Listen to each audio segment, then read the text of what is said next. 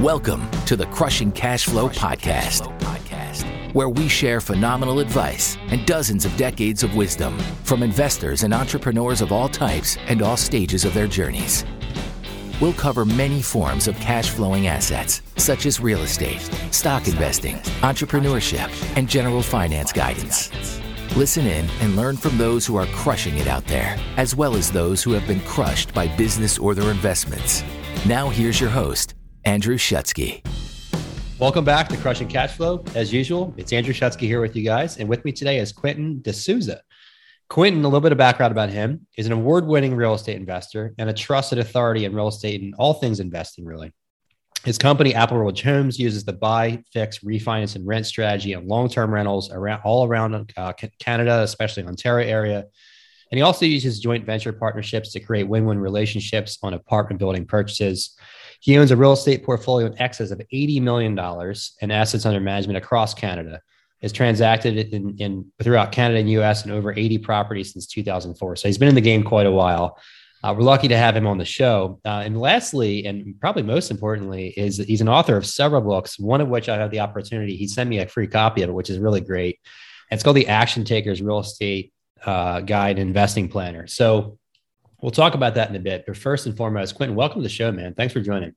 Thanks for having me. Really appreciate you taking the time to connect with me. And, I just want to share a little bit about my journey and, how other people can get involved in real estate investing and why they should, That's what it's all about. So you've had, it's always great to talk about. We've had people on the show with just getting started on their first deal, on their first duplex. And you've got, people that are well progressing in their career like yourself. You've had a lot of success in your belt. You've rubbed elbows with some very wealthy people, I'm sure, throughout the years. Let's talk about habits of the ultra successful and getting into the right habits and things like that. What have you seen, that are consistent themes from ultra successful people? What have you seen from them? What would you share with people? One thing would be like having a long-term mindset, not just a short-term transactional mindset. I think that makes for a big difference for large net worth gains. You see people who have succeeded with, a different kind of mentality, which is more of an abundance mentality. There's more than enough out there. It's more like bringing people along for the journey as well. A really good book that I would suggest that is kind of along this theme is called The Top 10 Distinctions Between Millionaires and the Middle Class. It's by Keith Cameron Smith. I put it along the same lines as Rich Dad, Poor Dad from a concept perspective, which everybody kind of quotes. And I think this is one of those, if you're thinking about the, wealth practices and mindset pieces, that there's a whole bunch in there that are really useful. And it's a book that I give my kids, actually. So my kids are 17 and 14 now, and they've read Rich Dad and they've read this book. And I consider those as the fundamentals, kind of getting them going. Yeah, I agree. It's funny. My kids are only 6 and soon to be 8. And now I'm wondering, is it now too soon? Do I start reading it to them before they can really read all the chapters? Maybe books on audiobooks. Yeah. It's a good point. They might not have the interest quite yet, but maybe in a couple of years. So you mentioned the long-term mindset. What does that mean to you? Does it mean making sacrifices now? Does it mean, playing the 5-10 year game, not trying to do get rich quick? What does that mean to you? Well, really, when I started investing in 2004, but for the first 4 years, I was pretty scared. I only did one transaction and that was about it. Right. And then we sold it in 2008. So what ended up happening was in 2008, I really started to scale and get more into rental properties. So we were buying 3 or 4 a year in 2008 and continued doing that about 2013. And that was single family homes to 1 to 4 unit properties. And by 2013, I could leave my job as a teacher. So I was a public school teacher. I have a master's in ed. I have my principal qualifications. So I was going to go down that path. Between 2008 and 2013, I would like to say that I had 3 jobs. I felt like I had 3 jobs. I was really busy, at work. And then in the evenings, I would be working on my real estate portfolio. And then, as soon as I came back from work and until my kids went to sleep, I was like a family dad, right? We're doing like soccer games and hockey and baseball, right? So there was a lot of that in between. I had, I really, was burning candles at the both ends for particularly, I would say the last year before I left. And, in 2014, I started to I was in real estate full time. I flipped a dozen properties in my first year.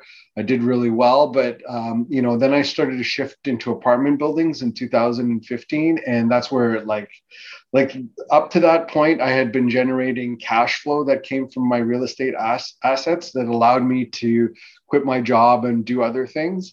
And then my net worth really jumped when I started to invest in apartment buildings, because then I could refinance those apartment buildings, recapture the equity, and then also reinvest that into new buildings and also continue to cash flow.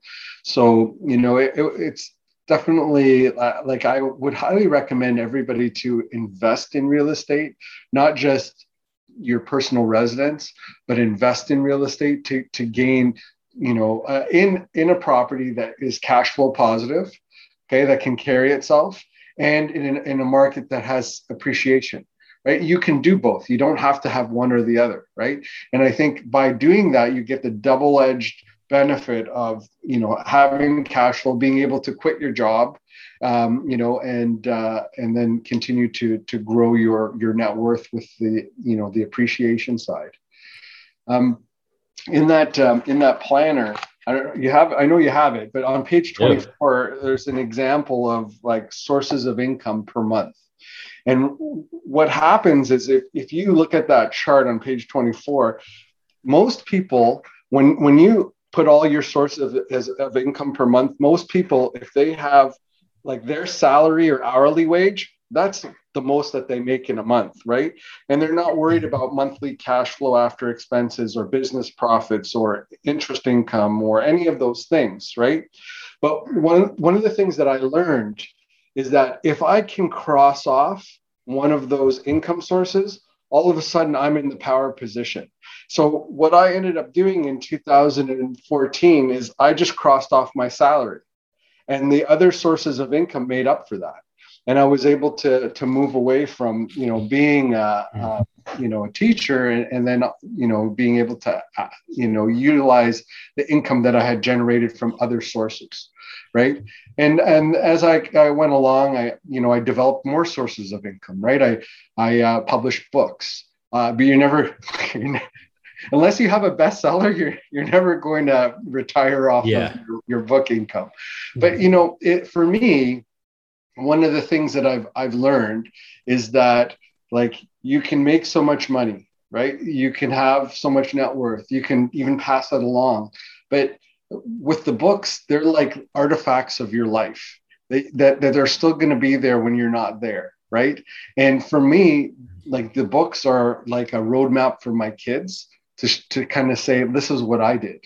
And, this is what you can do too. And it's a little different than just like giving them ones and zeros, right? It's, creating that mindset that, they can go on and teach their children as well. And so it's something kind of powerful and different, but again, it can be like a little income stream. And then I run a real estate club in the Durham region, and, people have a membership in that. And, I used to do coaching. I don't do that anymore, right? That's why I have this book. So like they all create different income streams, but the power that you have is that when you can cross off one of those streams and then continue to live your life, then you're really crushing it, right? Yeah. Let me read off a couple of them. I have the page open, and for those listening, don't have the privilege of the visual. You've got your salary and hourly income, right? Which would be your W-2, 1099, whatever it may be. You've got business profits, and it could be different ventures. It could be real estate or otherwise. It could be residuals, interest income. It could be banking. It could be CDs. It could be stocks, dividends, pensions and benefits. If you're of that age criteria. dividend earnings, and sale of assets, right? So a couple of them, and I think I remember reading somewhere that the average millionaire had between 3 and 5 sources of income, not one, right? They don't rely on a W-2. They don't rely on just stocks. They don't rely on just real estate. You want to diversify some. So that's an important point. I want to go back a couple of minutes. I think one thing you said that stuck with me, and I want to expand on that. You talked about the concept of scale, which I believe is very, very important. What we see a lot of times, we being myself and my peers and partners, is, a lot of people will take the first step of like buying a single family long-term rental or short-term rental or a duplex. But you mentioned being stuck in that kind of holding pattern for 4 years. A lot of people, I got a slow start. I've been in real estate for 14, 15 years now, and a lot of long-term rental stuff, taking baby steps. What would be your advice to scale more quickly? Is it a comfort thing, or what's your advice there? So what I would say is that you have to move out of the mindset that, that you're going to do it all yourself. Yeah. Which is what a lot of people start off with, especially if you're doing single family homes. Like I was doing duplex conversions, doing additions, things like that, but staying in that 1 to 4 unit space, which is a residential space. And then when I was taking on partners, so that helped a lot. So in 2009, people were seeing what I was doing and they wanted to invest. Basically, they would put up the funds and do the mortgages, and then I would run the deals and hold on to the accounts and calculate the returns and that sort of thing. But adding the partnership piece to it, knowing that I didn't have to just do it by myself, gave me the ability to scale. And by giving me the ability to scale, all of a sudden, it wasn't about how many dollars I had. It was based on the number of opportunities out there that I could acquire. And I was only limited by, for me, my limit now is finding the deals that make the most sense for me to be able to access. It's not about the number of dollars that I can raise. And, at the beginning, it was like that. But then as I developed, the know, like, and trust factor of my partners, that really gave me the ability to scale and allowed me to get into apartment buildings, right? And then instead of raising, 100 or 150, thousand to do like one project, now I'm raising like, $9 million to acquire a larger asset. So, it just depends on what you want to do and the people that you're working with, that helps you to scale and shifts you from that, 1 to 4 unit space into whatever you want, right? Maybe it is to continue in that space just to do a larger scale or a lot more of it. And can you imagine if you're not limited by like money to be able to purchase assets, how many you could actually purchase? And then you're like, for me, I'm earning 50% on all the cash flow, right? So, all of a sudden I've got all of these assets that are generating, cash flow for me. And then I'm able to own that. Now, in the larger apartment buildings, I'll own closer to 25% of the equity and cash flow, but still, I mean, that's a significant amount of a portfolio, right? Like one of that last asset that we acquired, I mean, it pulls in $230K a month, right? In rents, our rent roll, right? So, it's a huge asset. And, it'll do well over time for sure. But again, I'm not putting in all the funds I'm putting skin in the game, but I'm not putting in all the funds necessary to purchase that asset, right?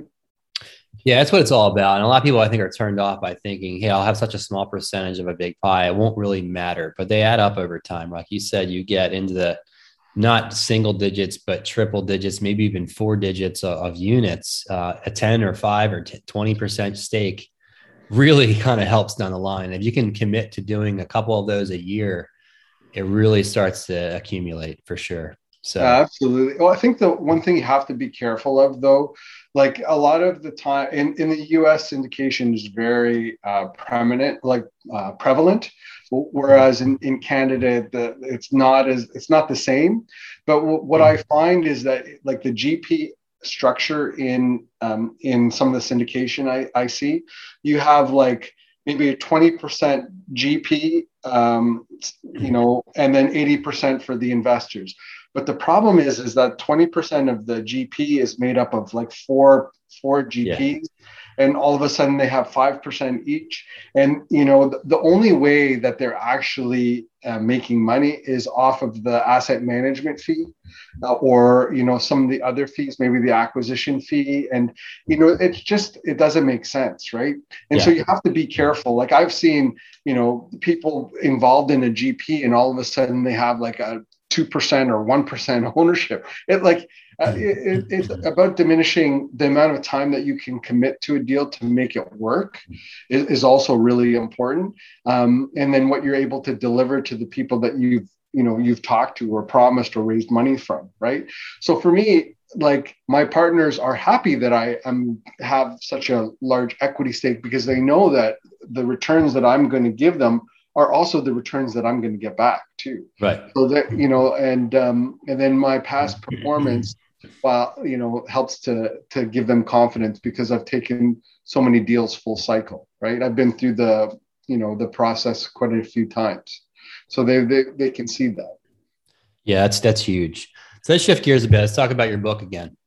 So I've got it open again. One of the things I like about this, and I've read, I'll be honest, I don't know, 30, 40, 50, 60 books around real estate, multifamily. I don't know. I've read one every month or two for the last several years, right? What I like about yours, and I think what sets it apart is it's very little of fluff, right? There's a nugget, there's a few chapters of strategy, and it's all about action planning. You got templates, it's almost like a workbook. You're thinking back to like grade school, high school, where like, all right, what are we doing quarterly? What are we doing monthly? What are we doing daily? So it kind of drags you by the ear through, hey, let me get close on your strategy, your why you're going after this. What are you going after specifically? Who's going to help you? And then, all right, what are you doing day by day, month by month, quarter by quarter? I think that's really great. What led you to developing this concept?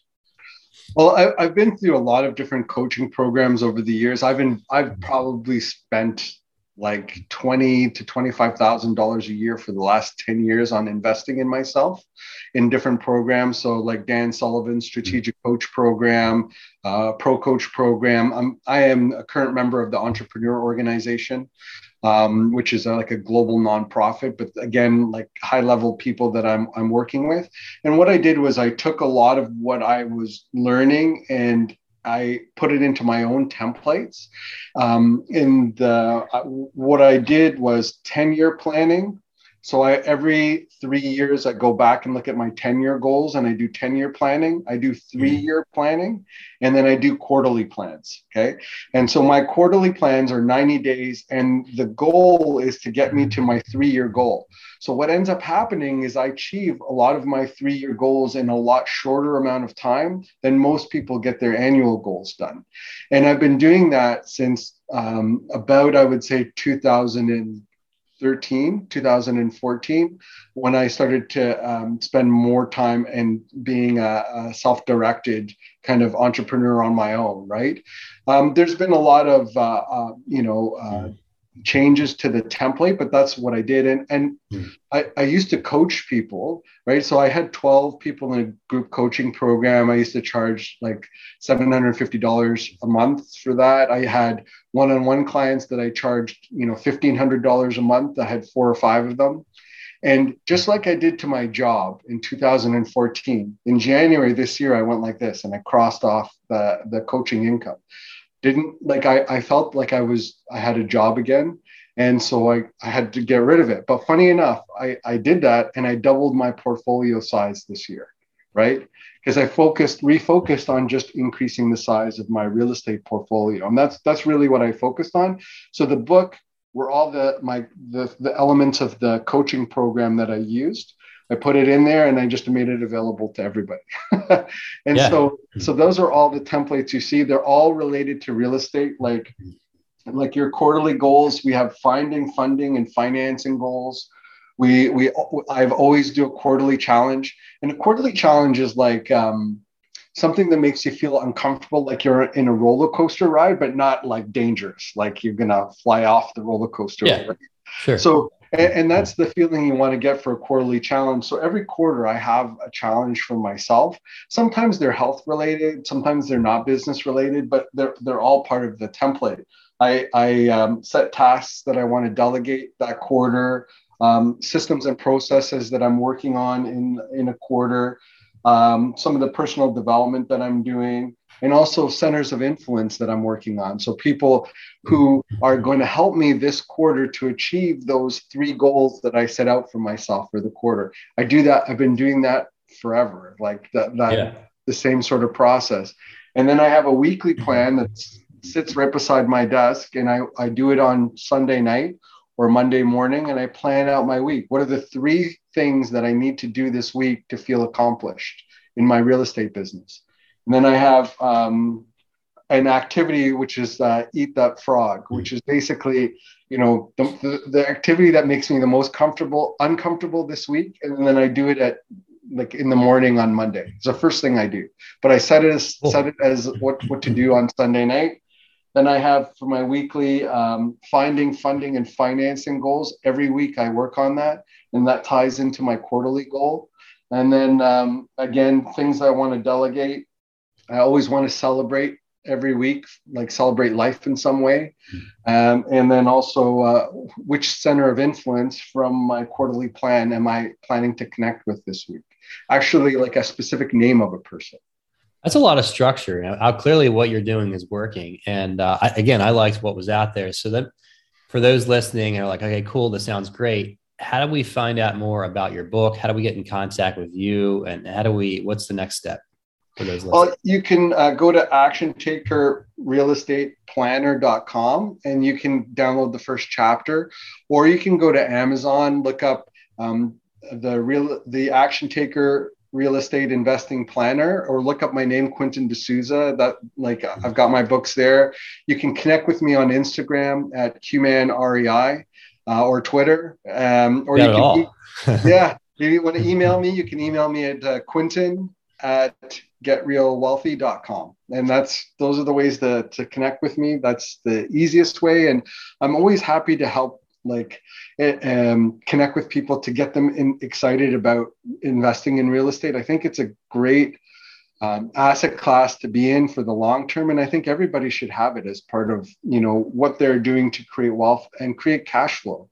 My life has changed so much because of investing in real estate and having the cash flow that's there. And, from where we started, like when I quit my job, I had $5,000 a month in cash flow. And I thought that was amazing. I was like, whoa, This is awesome. And then, I met with a friend of mine and he's like, remember that time when you said 5,000 a month in cash? That was amazing. I'm like, yeah, I did. Yeah. Well, you got to start somewhere. Yeah, that's right. And it's all about perspective and how things change, right? I asked my son, how much is my youngest son, how much is a lot of money? And he said $100. Yeah, of course. Right. It's all perspective. For him, awesome. It's $100, right? So things change over time. They sure do. So again, thanks so much for joining us, man.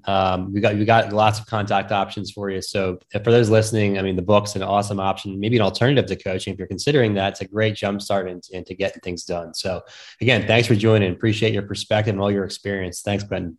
Oh, no problem. Thanks for listening in with us for another episode of the Crushing Cash Flow Podcast. We have a small favor to ask of all of our listeners. Please subscribe, rate, and review on iTunes. Each subscription and rating will help us massively toward our goal of helping reach as many listeners as possible each week. Thank you very much once again for listening. We're thrilled to have you with us as part of this journey, and we can't wait to share more of these stories with you. Stay tuned for much more to come.